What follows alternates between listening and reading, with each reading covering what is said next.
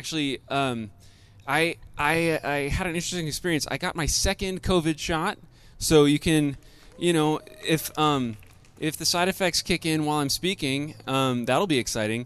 But it was I'll tell you, it was a weird experience because on the one hand, it's like I think I'm I guess I'm not really vaccinated for like a couple of weeks yet. I don't. It's that weird sort of in between sort of space.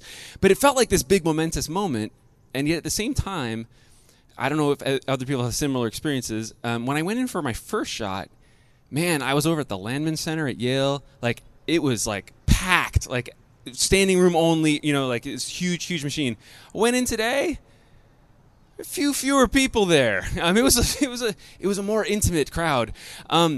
And it struck me that this is not uncommon in the way that life goes. So often, it's just sort of like the fireworks of rescue that get all the press, right? Like whether it's like that first shot in the arm, or like I don't know if you remember, like the first shot, right? Like those pictures from the UK of like people getting COVID vaccines, or I think it was a nurse in Queens who got the first one in the United States. But that's how it often goes. The fireworks of rescue get all the press, whether in history think of like the D-Day invasion or the fall of the Berlin Wall, or in our present moment, right? That first vaccine shot, that moment when an American court finally found a white police officer guilty of murdering an unarmed black man. These are the moments that grab the headlines. But it's what happens next that makes all the difference. Right? D-Day. If the Nazis don't surrender, D-Day means nothing. If Germany doesn't develop a thriving democracy, sometimes I'm actually sort of jealous of German democracy. If that doesn't happen, then the fall of the Berlin Wall means nothing. It's what comes next that makes all the difference. And what comes next is always less flashy.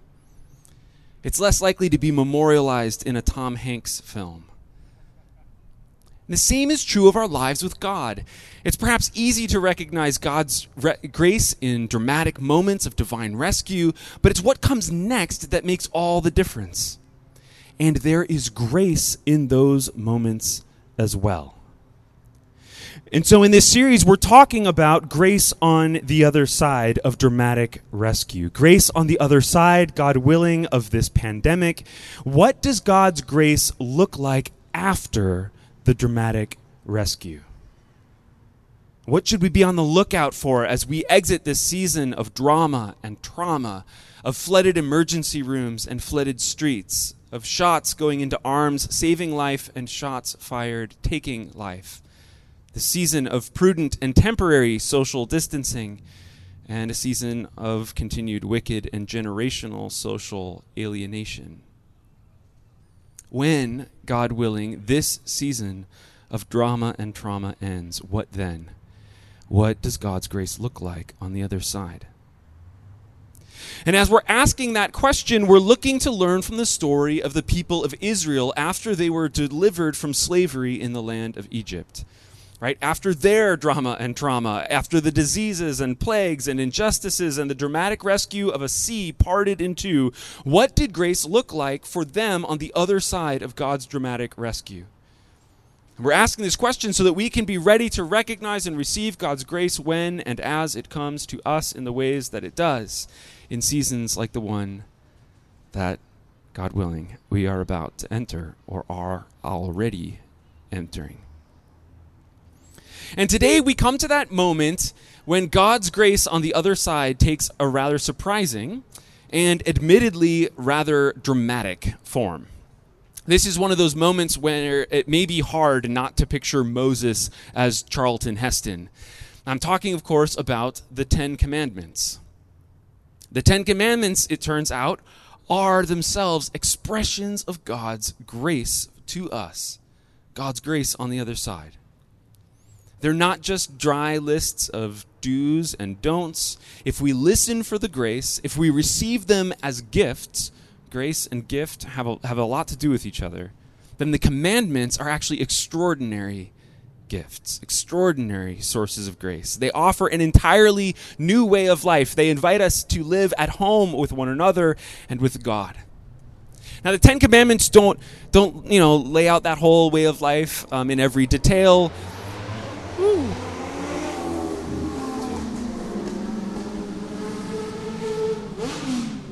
Enjoy the beauty of being outside when it's warm.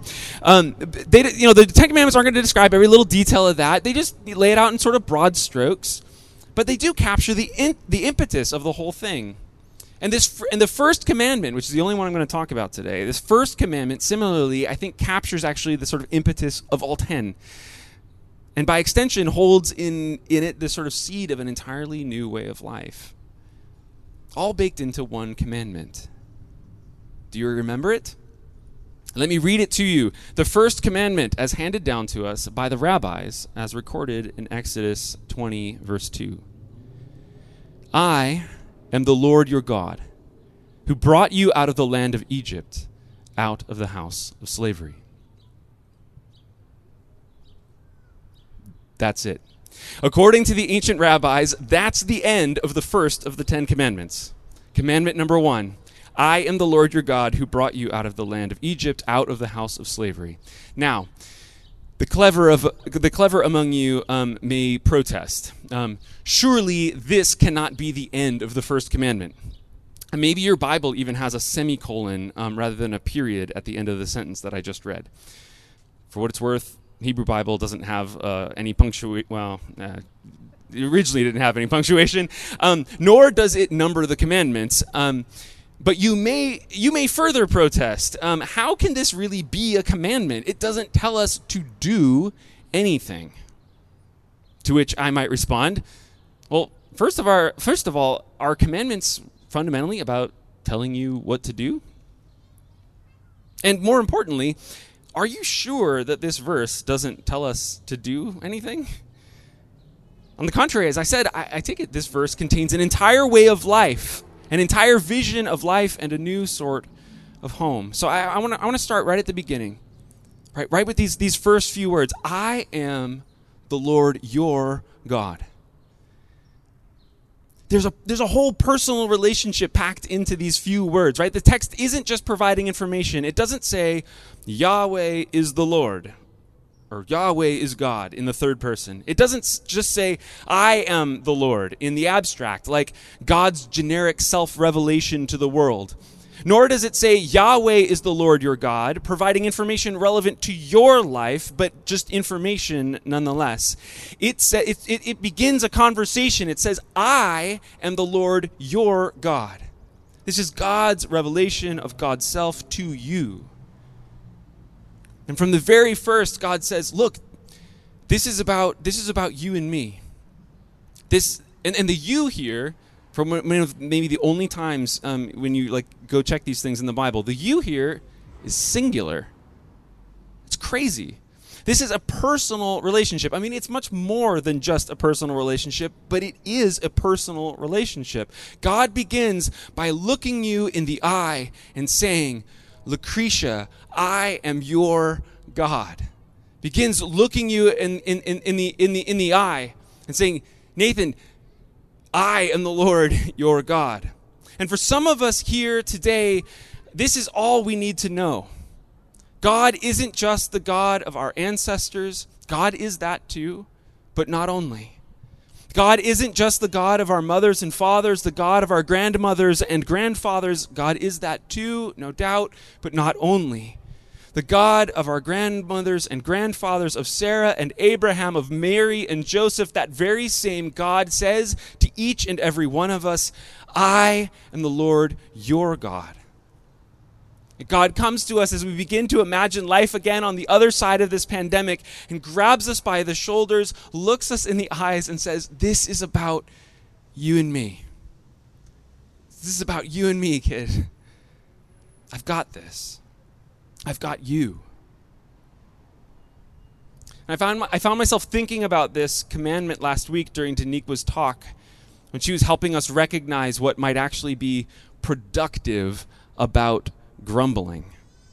Right? And I take it that a big part of that is because grumbling acknowledges this relationship, this conversation. It keeps the conversation going.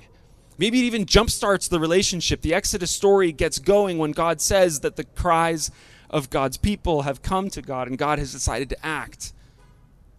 Now, over the long haul, I think it will need something more than just grumbling. But if grumbling is where it starts, so be it.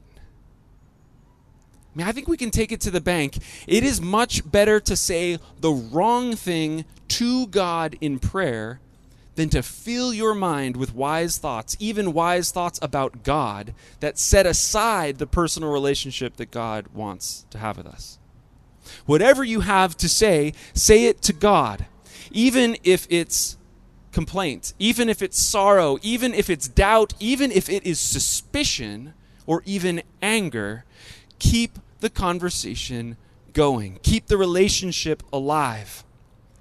Because if you think about it, I mean, we're never going to get it right anyway. I mean, I don't know about you, but I haven't gotten any of my human relationships right. My hunches, the relationship I have with God, I'm not going to get that 100% right ever. So we might as well just be the mess that we're going to be before God, in conversation with the one who begins by insisting, I am the Lord your God. Are you starting to get a sense of how this statement actually tells a story that becomes a whole picture of a new way of life?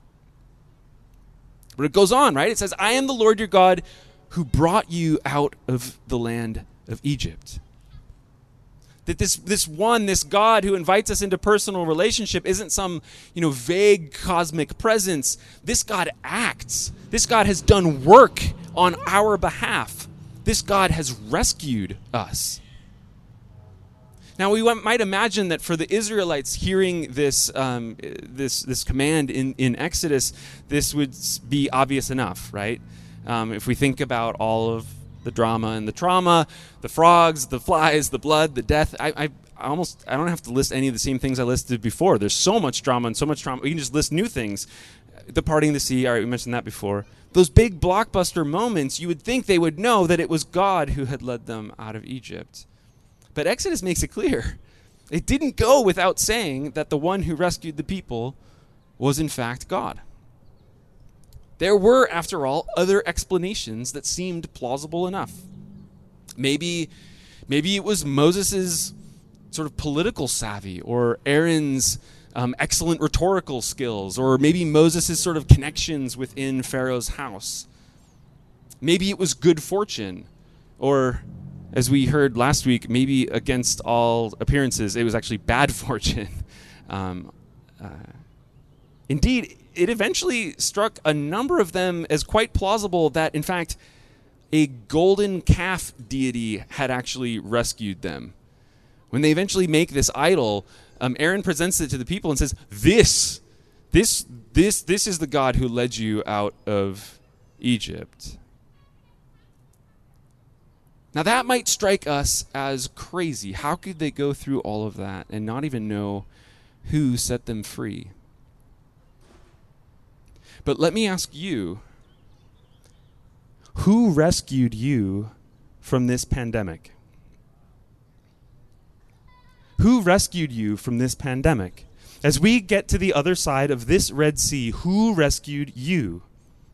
Because if we're going to come to the other side of this pandemic, and God willing, we will, and we are even now, if we're going to come to the other side, it matters a great deal what sort of story we're going to tell about who rescued us from the COVID-19 pandemic. So who was it? Was it the brilliant scientific and medical minds who cared for our bodies and developed the vaccines? Was it the essential workers who fed our bodies at the risk of their own? Was it our own savvy and vigilance to remain free of infection if we were able to do so? Now, don't get me wrong, I am grateful for all those who have cared for us and made a way for us out the other side of this pandemic, and I am in favor of all of the savvy and vigilance that we have and can still muster. But are these the ones, ultimately, who rescued us? Or are they Moses and Aaron, by whose hands God's rescue came? Were our ways of caring for one another in the midst of hardship our moral triumphs, or were they reflections, at times poor reflections, of God's abiding care for us? Who rescued us? Who is rescuing us from the pandemic?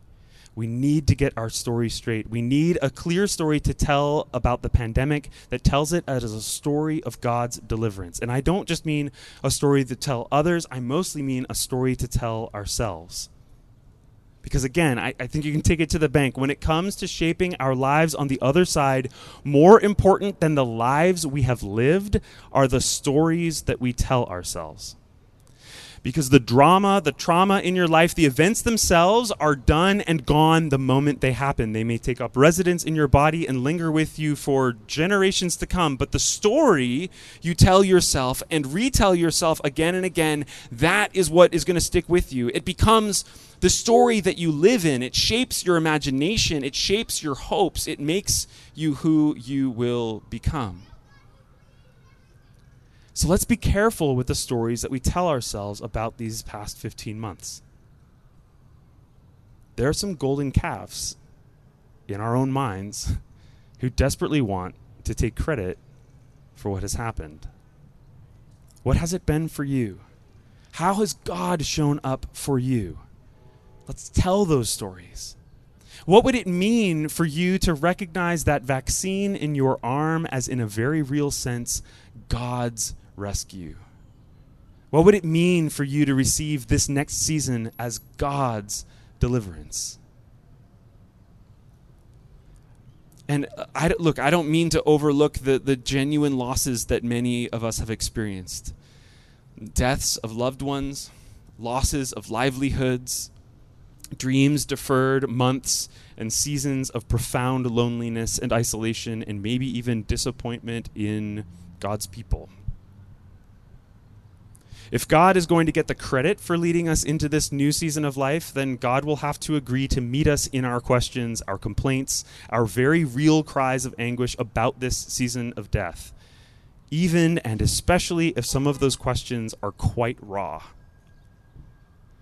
But friends, I will tell you, I have found God quite willing to meet me exactly in that place, in the place of those hard questions. If I thank God for the good in my life, I can also go to God with my sorrow and with my anger. This is what it means to live by the command, I am the Lord your God. So friends, let us resolve with whatever important caveats of gratitude and lament, gratitude for the hands by whom God's rescue has come to us, God's grace has come to us, and caveats of lament about places where we see things that would be hard for us to describe as God's rescue of any sort. But with those important caveats, let's resolve that we will tell ourselves and tell one another the story that God has delivered us from this pandemic, that God is the one who delivered us from the land of Egypt.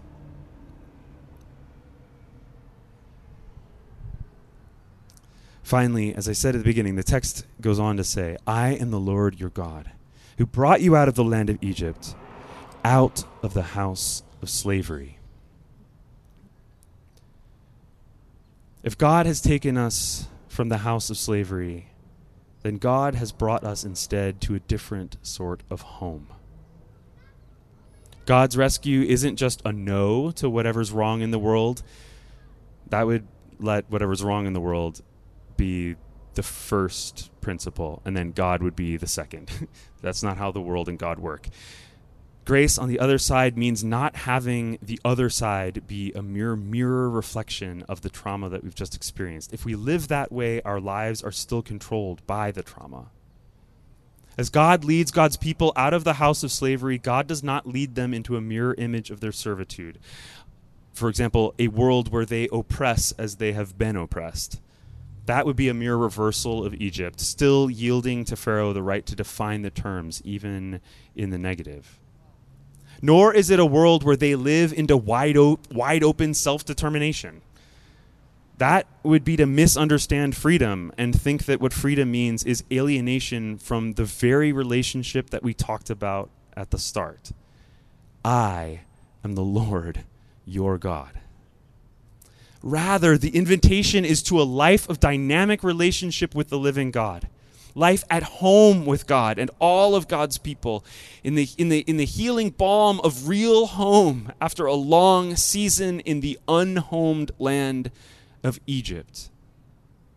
The house of slavery was never truly home, though the Israelites can be sort of perversely nostalgic for it, and perhaps there are times in our lives when we are perversely nostalgic for homes that were never home. In important ways, the pandemic, no doubt, has unhomed our homes. Our homes have gotten smaller and emptier.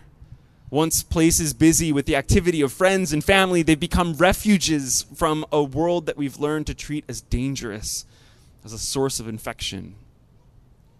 For those with means, perhaps our homes have become fortresses of safety, retreats from the world, would-be personal paradises. I have to confess that in this season, it's true confession, I have watched way too much HDTV over the last, I'm seeing some nodding, over the last 15 months. It began as an excuse of like, well, I can't travel, I can travel on the television. I really can't commend that to you as like a good trade-off. But I'll tell you what it definitely was for me. It was a steady stream of unhomed home.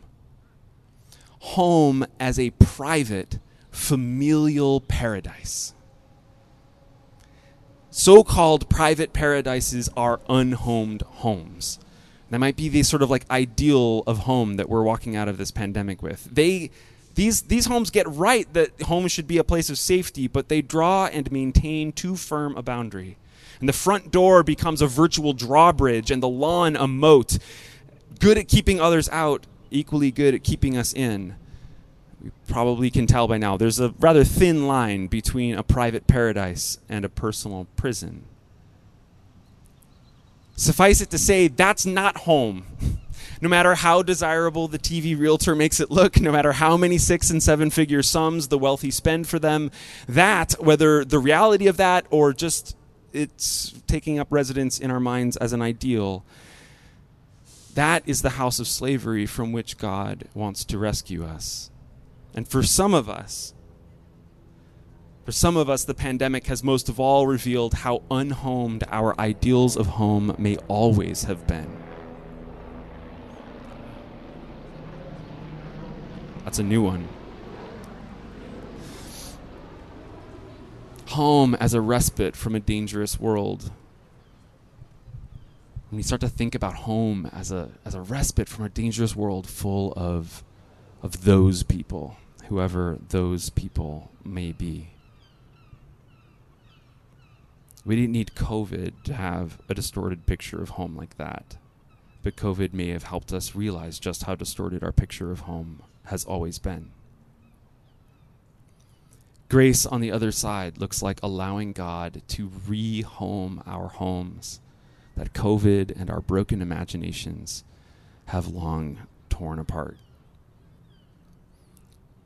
And it looks like God's invitation. Grace on the other side looks like God's invitation to live at home with God. And through being at home with God, being at home with the people of God and all people, with the entirety of God's good creation. It looks like only when and as it is safe to do so. But it ultimately will look like open doors, open arms, homes and lives open to receive what God has for us, new homes in place of the house of slavery, the houses of slavery from which we've been rescued. I am looking forward to being in one another's homes again, having many of you in our home. So today there are three rather straightforward, I take it, invitations. The first is the most fundamental, relationship with God. And I mean that sort of hands on the shoulders, eye-to-eye relationship that God wants to have with you. If you want to start that relationship today, there are any number of people here, anybody who's marked as a prayer minister, any of the pastoral staff around here, we would love to pray for you. The second invitation would be this. What specific story do you need to tell about how God has rescued you from the pandemic? Some of you are still wrestling with that, and you're sort of like, I mean, I guess, like God created the people who created the policies, or I mean, that's fine. Like, work it through. But I think it's going to be important to us to have worked out that story to tell ourselves. Story, I don't mean as any sort of falsehood, right? That true insight about what is really going on. Third, I just ask, how can you say yes today to that invitation to a new sort of home? How has COVID caused you to distort your home, your house, your apartment, the building where you live? How has it revealed ways that you've had a sort of a distorted picture or ideal of home for a long time? What would it look like to say yes to an invitation to a new sort of home with God and God's people and all people and the whole of God's good creation?